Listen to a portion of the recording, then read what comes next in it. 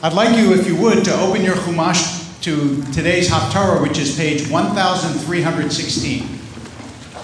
It is one of the most famous and beautiful of all the prophetic passages, and you will probably recognize at least some of it.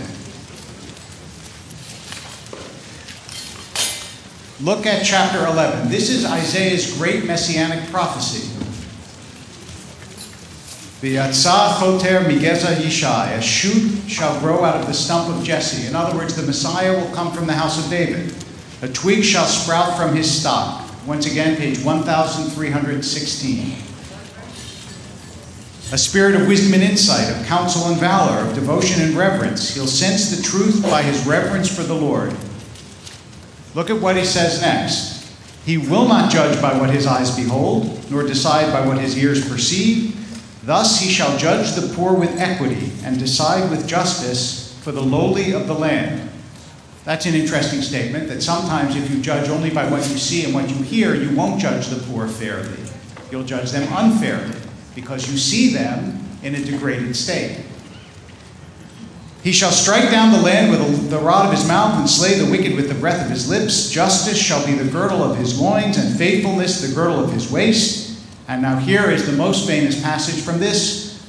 The wolf shall dwell with the lamb, the leopard lie down with the kid. This is the lion laying down with the lamb. The calf, the beast of prey, and the fatling together with a little boy to lead them or to herd them. So it is a messianic prophecy that goes on to say, as you'll see at the end of the paragraph, on verse 9, in all of my sacred mountain, nothing evil or vile shall be done, for the land will be filled with devotion to the Lord as the waters cover the sea. In Jewish history, there's a split about this passage. Some interpret it supernaturally, and some interpret it naturally. By which I mean, there are some commentators, like Abravanel is famous among them, who see this literally. The lion will lay down with the lamb. The whole order of nature will be different. There won't be any more violence, any more bloodshed. And then there are commentators like Maimonides who see it metaphorically. They say, look, the world is the world. Things are going to still happen. And what it means when it says the lion will lay down with the lamb is big nations and small nations will dwell in peace, and they will solve their problems amicably. It doesn't mean anything supernatural. Now, both of those views have been fairly commonly accepted by different members of the Jewish community at different times, but you realize when you say something like, we want Mashiach now, or you sing for the Mashiach at your bar mitzvahs and weddings, that there are different visions about what that means. One of the things that it means, though, is that what Maimonides ends his great code of law with will come to pass, which is, the land will be filled with devotion of the Lord as the waters cover the sea. And that's the ultimate messianic prophecy, is that everybody will know God and live in conformity with God's will. As a result, says Maimonides, the people Israel will be distinguished because they will know God's will, since after all, they're the ones who have the Torah. So there's still an element of, in the end, we'll do all right because we're the ones who brought this idea to the world.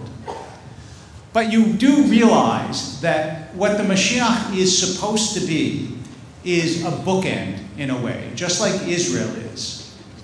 Remember that human beings didn't first come out of Egypt. According to the Torah, they first came out of Eden. In other words, we came from paradise, and we're headed to paradise. And the people who see the Mashiach as a natural sort of place also realize that in Eden, bad things could happen.